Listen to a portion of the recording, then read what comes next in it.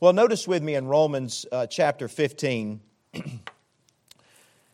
I'm going to begin reading in verse number 20. The Bible says, "Yea, so have I strived to preach the gospel, not where Christ was named, lest I should build upon another man's foundation. But as it is written, to whom He was not spoken of, they shall see. And they that have not heard shall understand. For which cause also I have been much hindered from coming to you. But now, having no more place in these parts, and having a great desire these many years to come unto you." I want us to focus on that phrase in verse 23, the second part, where Paul says, having a great desire. Having a great desire. That's the title of this morning's message. And I want us to look at Paul's great desire to reach the lost, to disciple new believers, and to plant New Testament churches.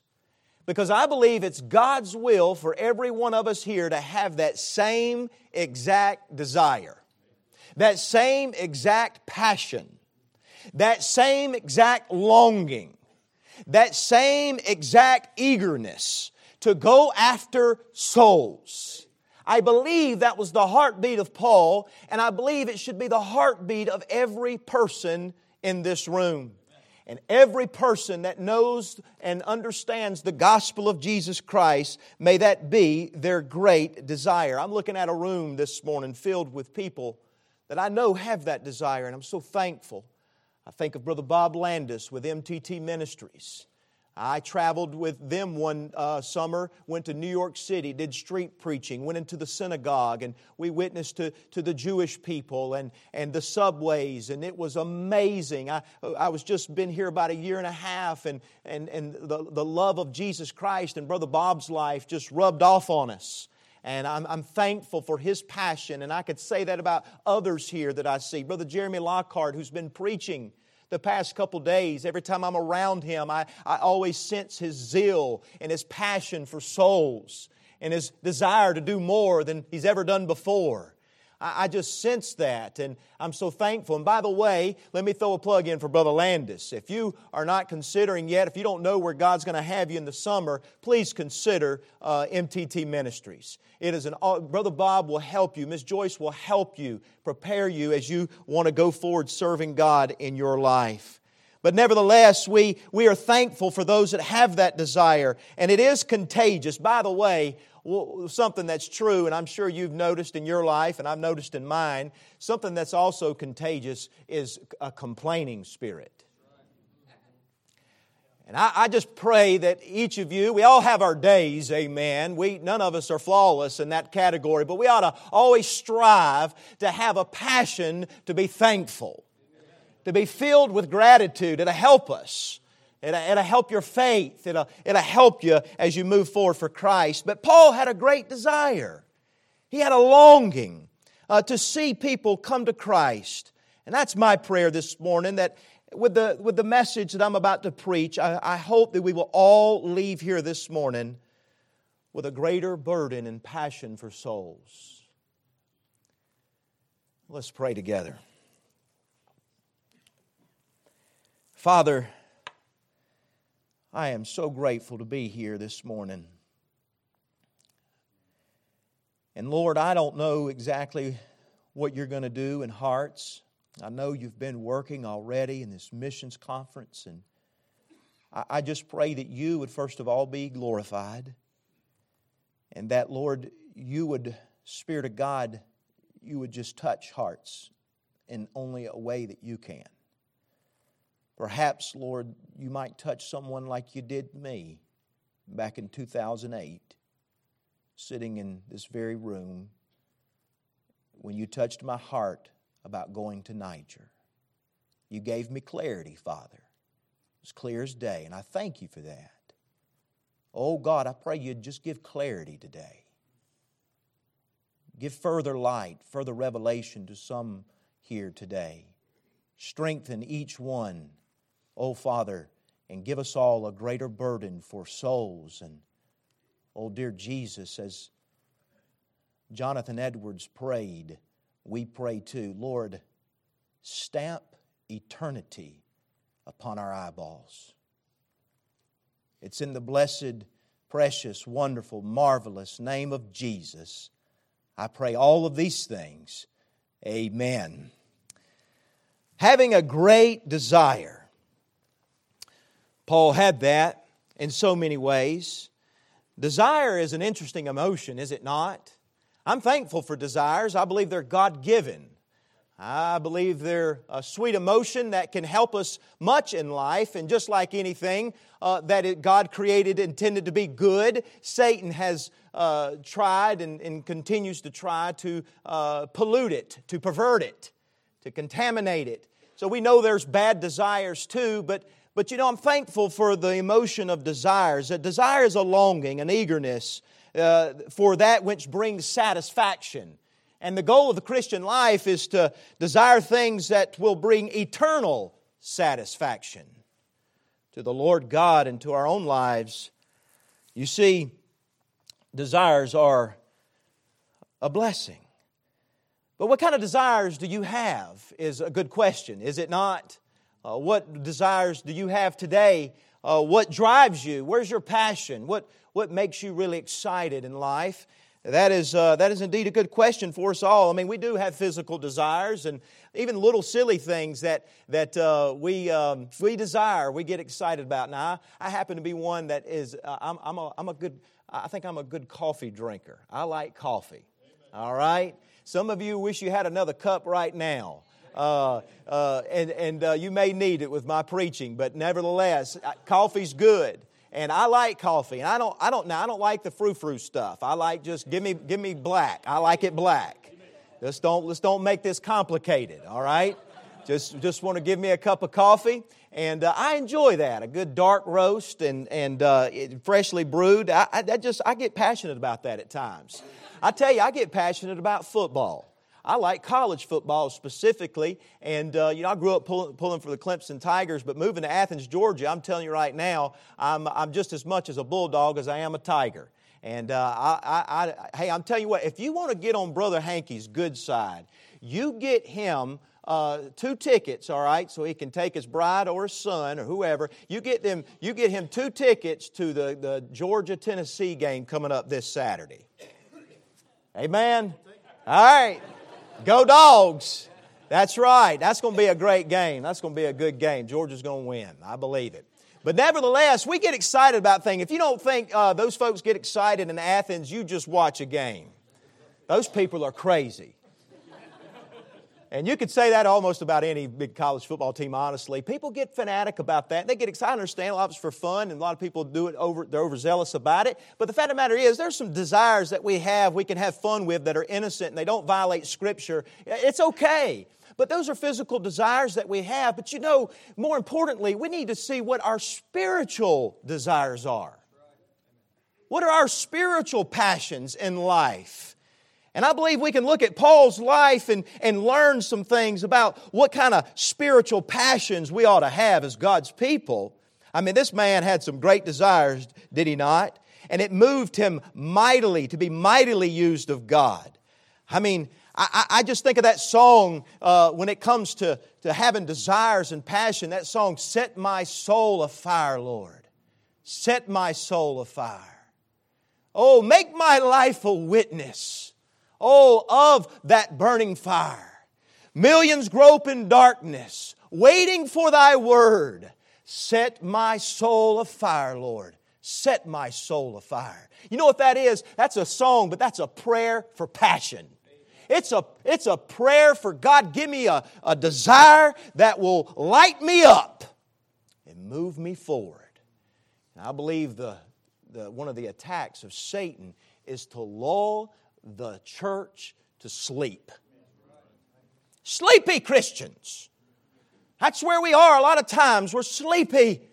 And the Spirit of God is seeking to bring in fresh air and awaken us to being passionate, to be zealous, to be on fire for God. That's why we have missions conferences. It's because we all grow cold, do we not? I hope you've been rekindled already, brethren. I hope God's already doing a stirring there. I hope decisions have already been made. I hope more will be made this week as Brother Tracy Jones comes and these brethren give testimonies. I hope you'll go to the displays in the gymnasium. I mean that. I don't care if you've already been twice. Go 3 times. Go 4. You go talk to somebody different. Share your testimony of salvation. Thank God that they're there. Tell them you're going to be praying for them. Hey, go by there and visit them. Why? Because it helps your heart stay stirred. It keeps your eyes fresh on eternity. And the souls of men and women get heavier upon your heart. Hey, that's a good burden to have. It's a great burden to have. God help us when we start losing our burden for souls, for countries, for people. I know we throw that number around, 8 billion. It's a lot. It's hard for our human minds to get it wrapped around it, isn't it? It's hard. Man, just think of their faces. Look at them. Think upon them. Think upon their eternal destination unless they get the gospel of Jesus Christ. Unless somebody gets there in time. Feel that burden, brethren. Let's don't shun it. A lot of us, I hope all of us, reject the teaching of Calvinism. I certainly hope that. I believe you do. But you know what? A lot of us are guilty of practical Calvinism.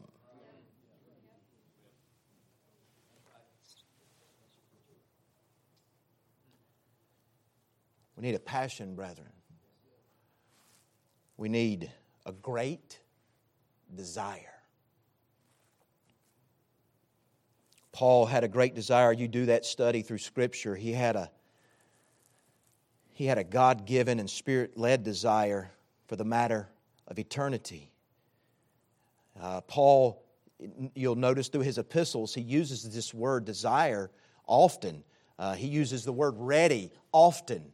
He talks about how he desired to see Titus and Timothy face to face. He desired to see his churches. See, the Bible talks about how he desired to see the churches go forward. He had a desire, a great desire to actually see the Lord. Remember, he was in a strait twixt between two. He was like, man, I want to go to heaven and see God. I have a desire to go see Jesus now. But he said it'd be more profitable for me to stay. You see, he had some good desires. He had a desire to be found faithful. That was a readiness in his heart. Lord, let me be found faithful. Hey, I don't know about you, but I want God to find me faithful. When God calls me home, when I die, I want to die serving Jesus. Don't you, brethren? If the Lord were to come today, I want Him to find us being faithful. Little children, abide in Him, that when He shall appear, we may have confidence and not be ashamed before Him at His coming. At His appearance, John tells us. Having confidence, how can we do that? I believe by passionately serving our Lord. You see, do you have a great desire to reach this world for Christ? Do I?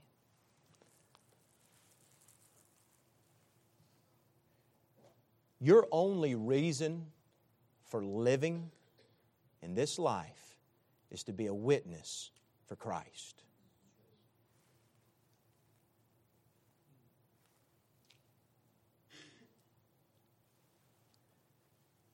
Everything else is a sub-theme to the main thing, that for me to live is Christ.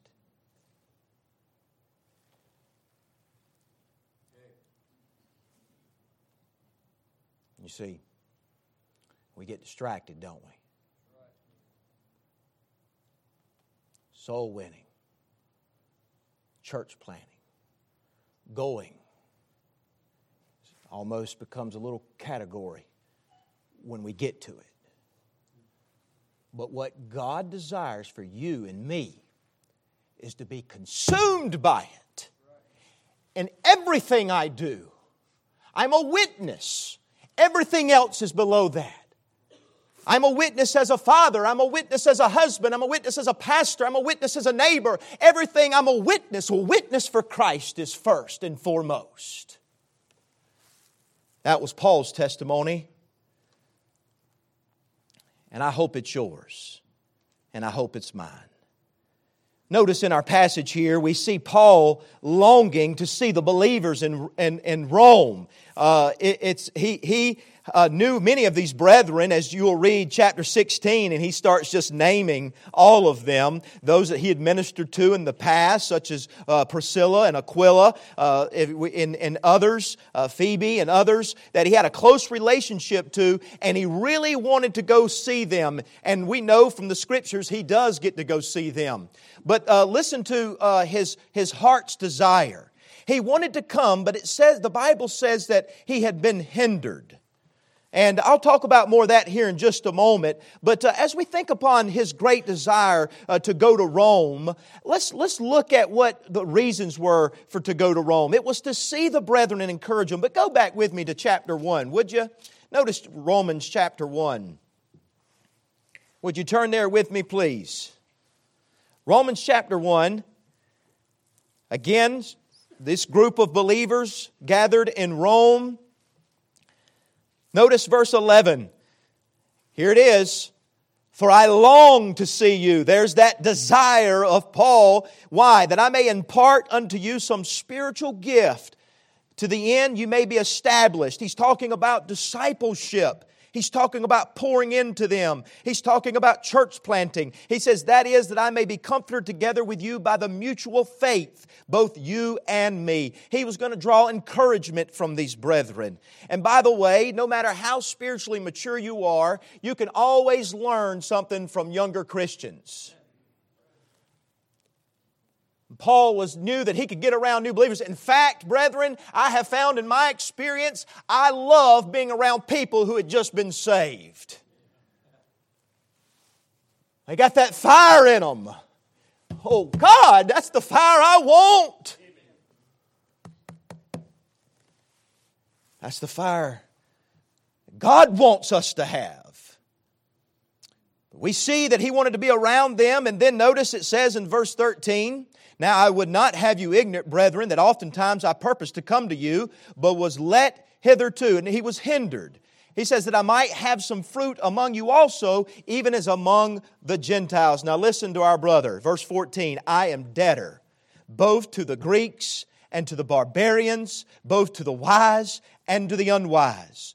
So get this language. Tell me if you sense a great desire in his language, in his heart here. So as much as is in me, so as much as in me is, I am ready to preach the gospel to you that are at Rome also. For I am not ashamed of the gospel of Jesus Christ.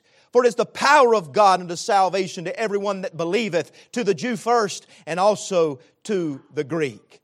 Let me remind you here this morning that Paul wanted to go to Rome to see the brethren, no doubt about it. But you know what I believe was at the top of Paul's list in his heart? He wanted to go preach the gospel. He wanted to go to the barbarians. He wanted to go to the wise and unwise. He couldn't wait to get there and start preaching Jesus. It was at the top of his priority list. Why? Because it was a strong desire. It was a passion of his. It was a passion to reach lost souls. Everyone he knew, everyone he saw as spending eternity somewhere. And he wanted to get to them in time to make that difference. He says, I'm ready. There's a desire. I want us to notice also this strong desire of his for souls is seen in chapter 9. You're familiar with it. Would you turn there? Chapter 9. Notice what the Bible says in verse 1 through 3. Romans chapter 9, verses 1 through 3. He says, I say a truth in Christ, I lie not. My conscience also bearing me witness in the Holy Ghost, that I have great heaviness and continual sorrow in my heart. Why?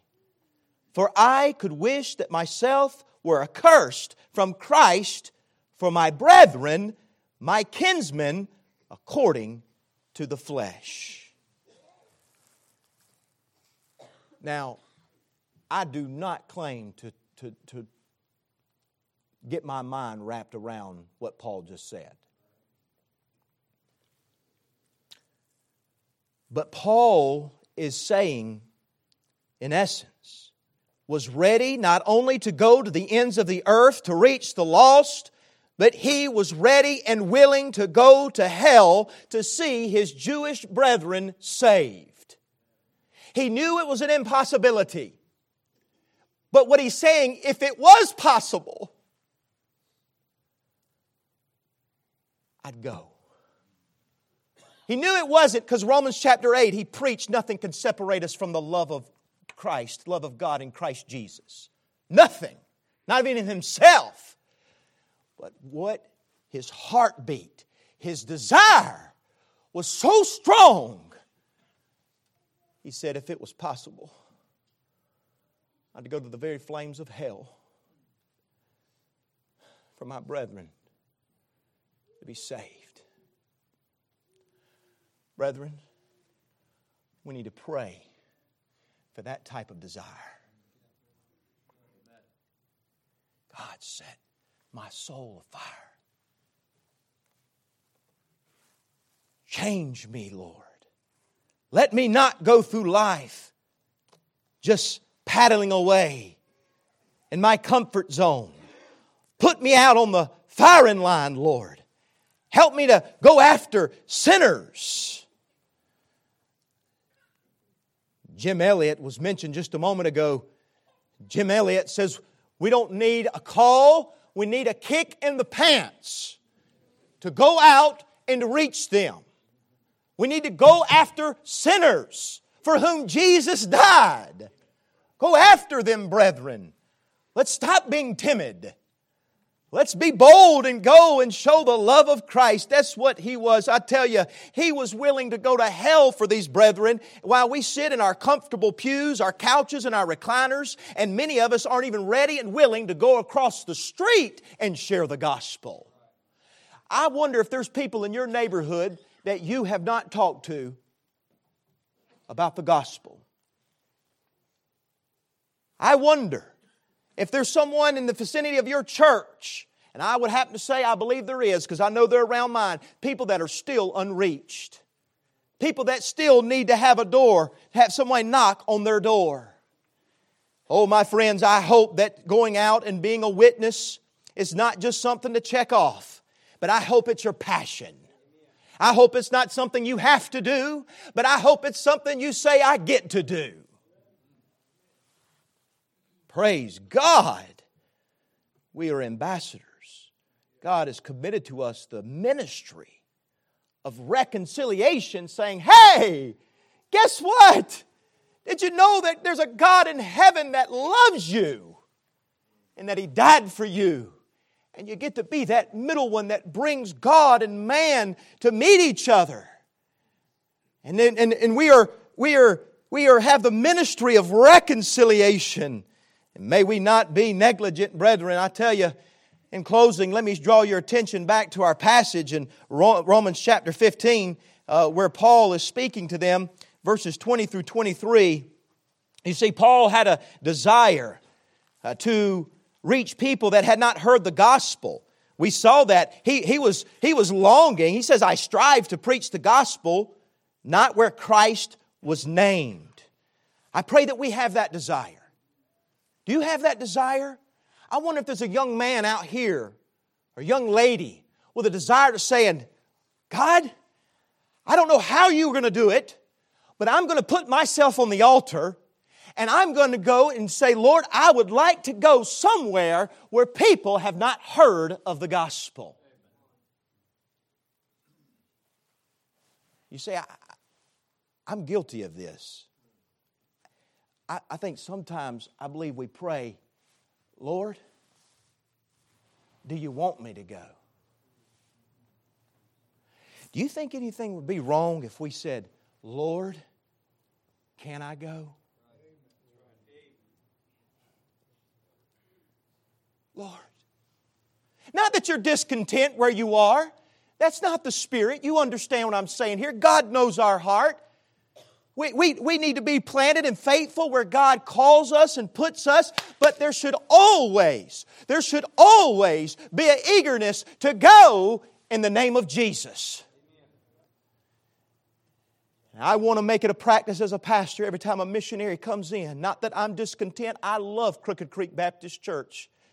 I love Crooked Creek Baptist Church. I even love the name of that sweet church. People say, Pastor, you're going to keep that name on there? I said, well, first of all, it's been the name for 220 years. Why change it now? Started in 1803 when Thomas Jefferson was president. God's had His hand on it all this years. I'm not going to go mess it up now. It was founded on the Crooked Creek. It used to be called this. In 1803 when it was established, I'm glad they shortened it up a little bit, Brother Bill, but it was called the Baptist Church of Jesus Christ on Crooked Creek. They've shortened it up a bit. I'm thankful. I love the church God has called me to be an under-shepherd to. It's been the best 6 years of my life. I'm thankful for the time that God called me to Niger and what I learned on the mission field about reaching Muslims and living in a Sahara desert and temperatures of 140 degrees. I'm thankful for how God let me live in France for almost a year and a half, learning French and working in a New Testament church there in France with Jeff and Jane Abbott. I'm thankful for those experiences. Listen, I'm telling you, brethren, just let God have your life. It's wonderful. Don't be afraid of God's sovereignty. You know what happens? A lot of times we bank more on God's sovereign protection and care, so to speak, to take care of us, but we don't see God sovereign in His call. We start backing up then. God has called us, brethren. And I just pray that there might be somebody here today, even on the faculty and staff, everybody under the sound of my voice, anybody listening live stream, I hope that we can have a spirit of saying, Lord, do you want me to stay? I'm willing to stay, Lord, but God, if you can use me over there where Christ hasn't been named, oh God, sign me up. Not arrogantly, brokenly, just humbly coming to God saying, God, you know what you're getting. But if you can use me, I believe that was the heart of Paul. He said, look, I've been hindered. And by the way, brethren, sometimes the hindrances are not all bad. There were times in Paul's ministry that the Holy Spirit hindered him. There were times that he had good brethren looking after him saying, you're going to die if you go that way. And he would change courses. There were times on that, and I don't have time to look to it because I just have to respect the time here, but there was a time when he was trying to get to Jerusalem. The very context of this passage was him taking the saints, taking an offering from Macedonia to the poor saints of Jerusalem. And there was a group of believers and a prophet by the name of Agabus that said, Paul, he even girded his belt and latched on to him as a symbol saying, if you go, this is what's going to happen to you. You're going to be persecuted. And they tried to keep him from going. Even the physician Luke tried to keep him from going. His team was saying, Paul, don't go to Jerusalem. And Paul said, with a broken heart, what are y'all doing to me? You're not telling me anything new. The Holy Spirit told me already. Back when I was coming out of Ephesus, He told me that I was going to Jerusalem and that I was going to Rome and that I would suffer much affliction. Paul already knew it. He said, y'all not telling me anything new. And he was being led of the Holy Spirit. And the Bible says there that Luke and the physician says we couldn't convince him. And so what they said, with a good spirit, may the Lord's will be done. And sometimes God will redirect us, God will stop us, God will move us. But I think the point to be in biblical Christianity as an ambassador for Jesus, we got to be ready to go anywhere, anytime, any way God calls us. No matter age, no matter background, no matter degrees, no matter what. You say, Lord, here am I.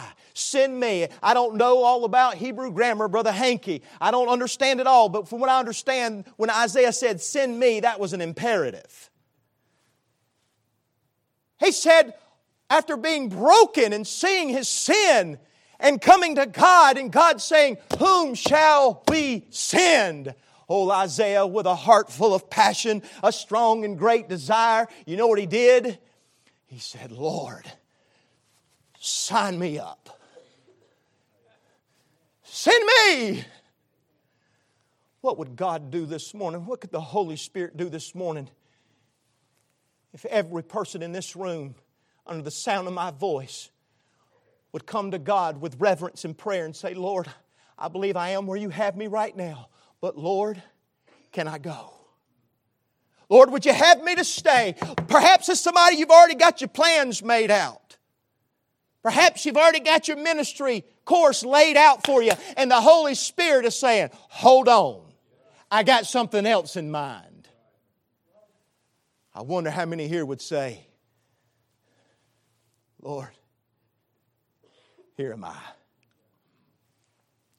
A passion, a great desire to see souls saved, to see people discipled, to see churches planted.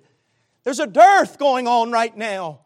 And we need a fresh move of the Holy Ghost to come upon us, to be willing to go, and not just be willing, but to be eager, to be passionate.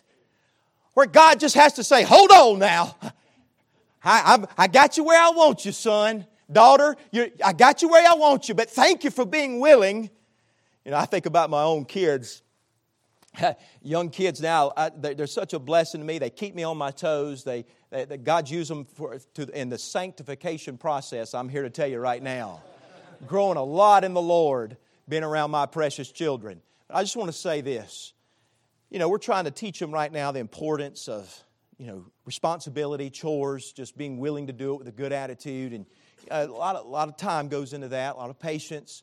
And but nevertheless, can you imagine if one of my kids, maybe my daughter or my son, came up to me and said, Dad, I know it's not my night to do the dishes, but can I do them? What do you think my response is going to be? How dare you? That's just offensive.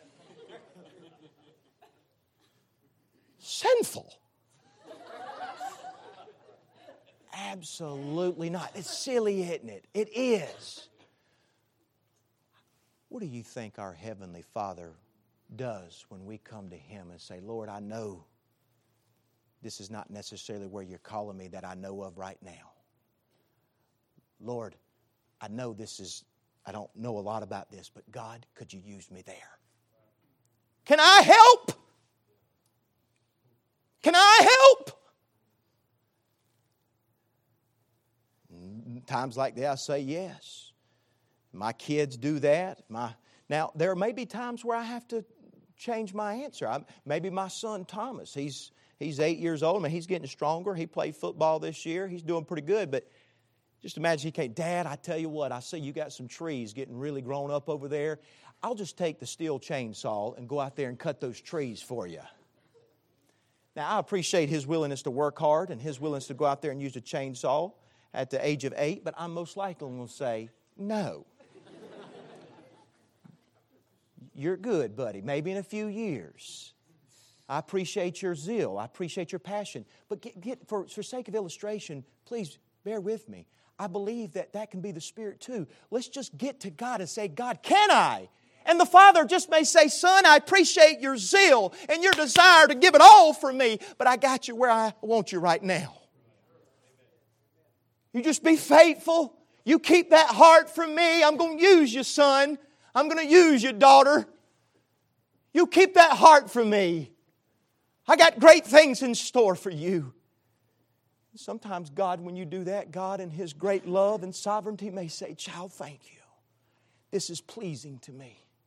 The Bible says that a living sacrifice is pleasing to the Lord. It's a sweet aroma. The Lord may say, yes, child, I'll send you there. And I'm with you always. Sitting right over there where Caleb's sitting. I was 2008 praying God's direction. I was praying about several fields. I was praying about Italy. I was praying about Niger. I was praying about the Northwest. I was praying about Canada. I was praying about Maine. I had this list that I was praying over saying, God, where can you use me? Let me go, God. Let me go. I want to go and serve you with my life. It was that day. It was almost as if Jesus was sitting right beside me. Brother Matt Northcutt, missionary up in Canada, was preaching that morning. He was preaching on Nehemiah. And it's like God touched me and said, Niger's it, son. Oh, I hit that altar. I poured out my heart to God and I went home. And Joanna can tell you like it was yesterday. And we kind of laugh about it now, but when I first came home and told Joanna what God had just done, she said, do what?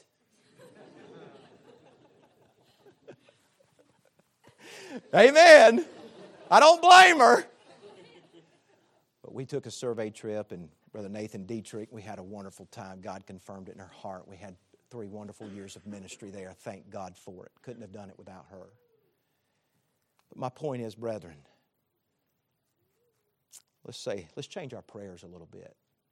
Lord, if you might need me over there, Lord, I'm over here. No, let's get signed up. I'm going to close with this. In Little League football, it is so funny to watch.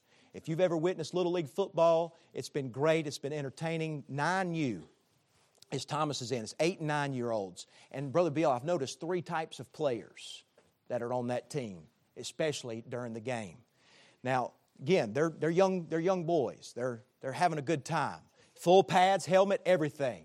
And they get out there, they're excited, practice and all. Now, this goes back and forth to practice and games. But I've noticed there are 3 types of players.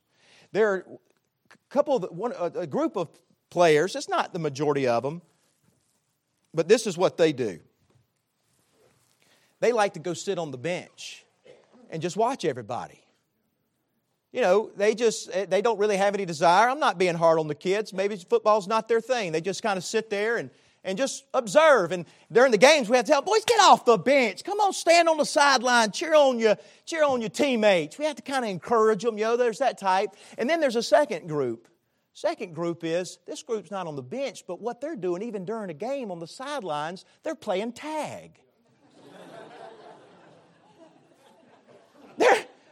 And then some of them, they're wrestling.